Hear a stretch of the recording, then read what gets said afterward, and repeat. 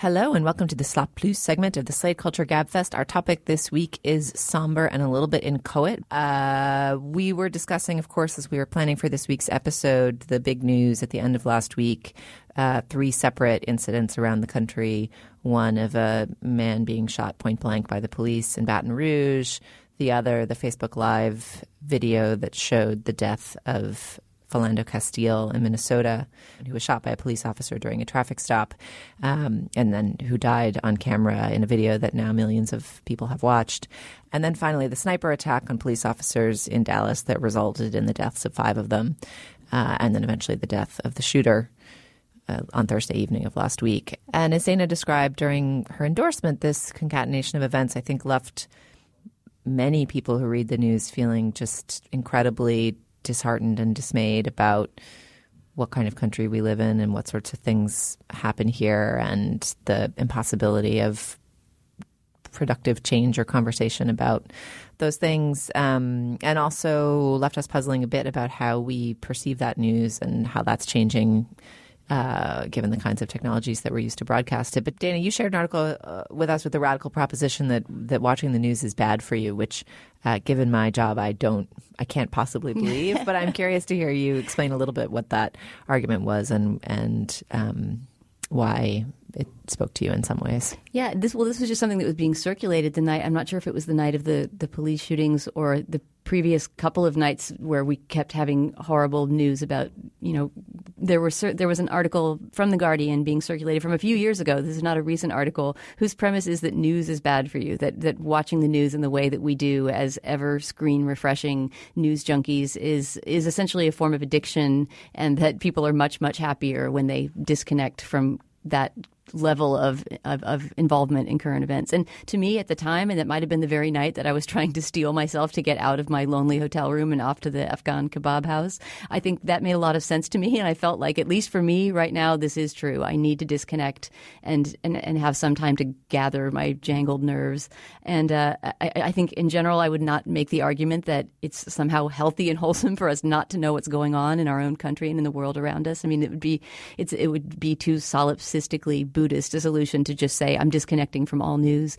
But the way the news was unrolling last week did make me feel like it's a very traumatic thing to process all of that at the same time, and that everybody has to have their own way of doing it. I mean, one of the things I know that I do for myself, and this is just out of instinct, is that when there's something to click on, like the Facebook live streaming video of Philando Castile's shooting, I never click on it. If I can possibly avoid it, I don't watch footage of people dying. And it's not even for self-protection or something. It's just, it feels wrong to me. It feels like watching a snuff movie. I don't want to walk. I feel like I'm creating the culture of violence somehow if I'm one of the people watching that video. But I know that there are cases, for example, Diamond Reynolds' live streaming of her boyfriend's death, where watching the video really matters. You're not just watching someone. You're watching a drama unfold, and in that drama is the story of injustice that needs to be told, right? And I felt when that video was being talked about and passed around and analyzed that I should watch it and that I would watch it any minute, but I was never able to actually bring myself to click.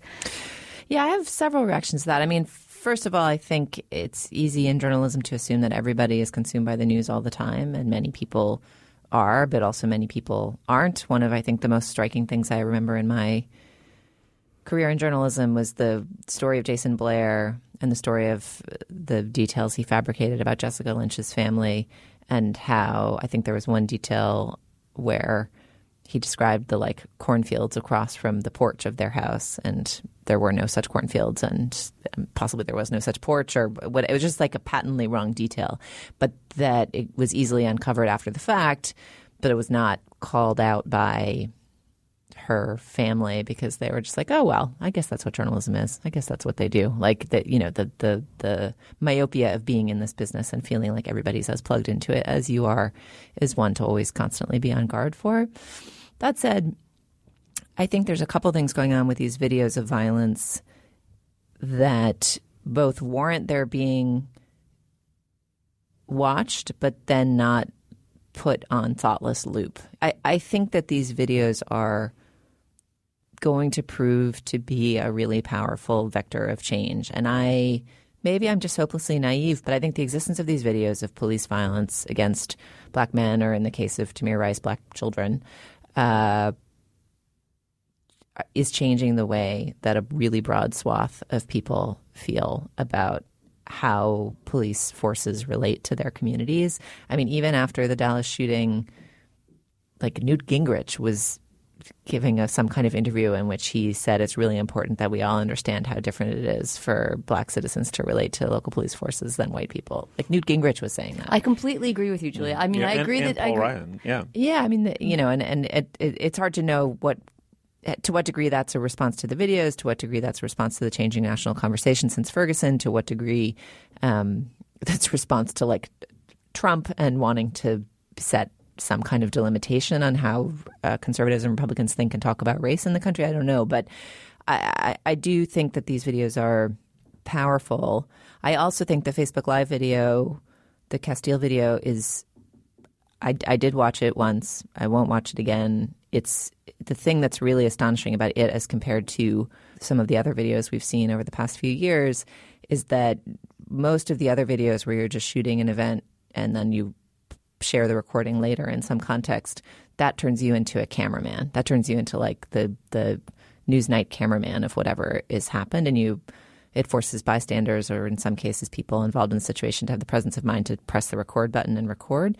But Facebook Live turns you into the anchorman. So Castile's girlfriend, Diamond Lavish Reynolds, was sort of like narrating the situation as it happened in a way that it seemed both tactically designed to keep the officer from doing further harm to her and her family in the car, but also required this like level of distance from and presence about and sense for the audience of the incident that was unlike anything I've ever seen, and haunting and astonishing and just terrifying, really. And it gives you an even more powerful and strange sense of what it is like to be on one end of one of these fatal interactions between the police officers and black citizens of the country.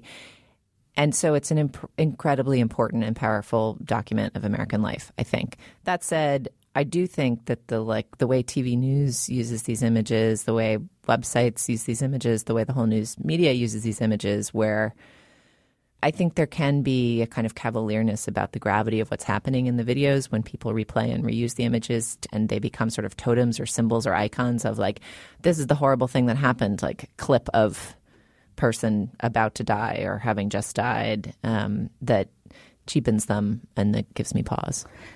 I mean, I should mark that what I was saying about not being able to click on such videos and watch them is not in any way prescriptive. It's just descriptive of my own relationship to them. Mm-hmm. And I completely agree, Julia, that it's been social media and the ability to film things in real time and to get these images out to people who otherwise this would not enter into their worldview has been incredibly important in bringing this question of racial justice to the point that it's at right now. So yeah. I don't know, Steve, what your relationship is to such videos, but yes, their existence on the whole and the exposure that they've provided has been a good thing.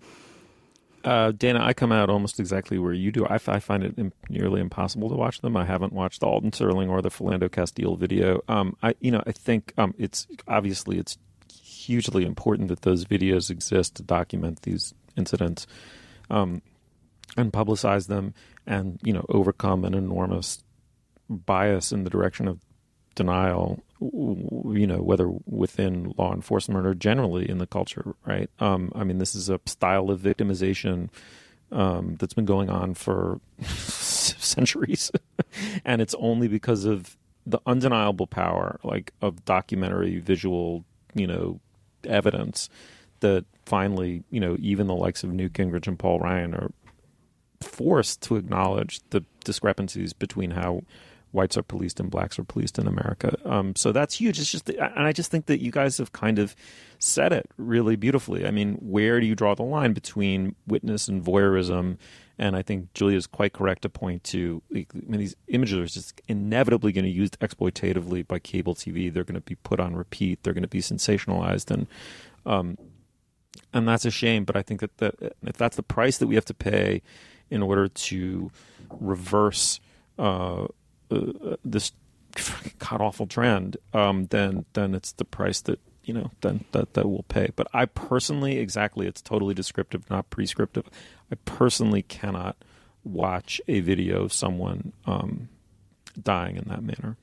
The one thing I will say, a distinction that I make, and again, this is descriptive and not prescriptive too, is I really try to think about the motive of the person who's made the video. So to me, the terrorism videos, the beheading videos that are propaganda, I won't watch. I mean, occasionally I need to watch them for the purposes of making a judgment call about what we do with them on Slate, and so I watch what I need to watch. But as a pure news consumer, I think about that. Similarly, the first-person shooter video shot by the man who gunned down the news reporter in the middle of a live broadcast in Roanoke, Virginia, I also felt like that was propagandistic in its own way. On the other hand, even within making that distinction, like I do think, sometimes I feel like it's a luxury to not watch them, right? Like in some ways, maybe there's a duty to watch them and to make yourself aware of the kinds of things that can happen, and that the decision, I don't know, you can really make the argument both sides, right? Is there responsibility to bear witness when an event like this is recorded, and to sort of say, look, I'm watching, I'm an American, however distant I am from whatever state or place this is, I'm watching this. It's all nice for us to say we can't bear it. Like maybe we should be watching them. On the other hand, like the way that these things are presented, and it can feel very strange and alienating to say, I'm going to click play now on this video of a death. I mean, I will say that the one, as I mentioned earlier, the recent one that did make me feel like maybe I'm being irresponsible by not watching this was the Facebook live streaming, because it did have this different, this new way of using technology to expose injustice, and also because it just sounded. I mean, the only thing I can say is that the moment never came when I was able to watch it. I read all about it. Believe me, I listened and read and thought and cried all about that story that whole night that it broke. But especially with the description of the little girl comforting her mother from the back seat, I couldn't do it. If that makes me, bourgeois ostrich with my head in the sand, I guess that's what I am. But I couldn't do it. Yeah, I agree. I mean, and it sounds, Dana, like you enacted your responsibility, right? Which is reading and thinking about it. I don't know that actually watching the video can be construed as a courageous act. I think it's just still, for all the things one can do, including attending a march or, whatever. I mean, voting a certain way, whatever. I mean, there are participatory, democratic, or civilly disobedient ways to try to make the reality change that so supersede just clicking play on a video. I just don't see how one makes you a moral witness and one makes you an ostrich. Like I don't think it breaks down that way. And the fact of the video is documentary evidence that starts a conversation with a broader group than the group of people who watch the video, and so that's part of what those videos do. Yeah, I guess there's no one right way to relate to a nonstop barrage of horrible events happening, and feeling that the country is dissolving around you. I mean, the last week was a very disturbing and alarming week in whatever way you chose to process it. I mean, I guess there's no one right way of dealing with news like the news of last week. It was just so traumatic and intense and nonstop that I think people just had to deal with it in whatever way they could. All right. Well, thank you guys for sharing your views on this. Thank you, Slate Plus listeners and members, for supporting Slate and the work we do, and for listening to this bonus segment of the Slate Culture Gabfest. We'll talk to you next week.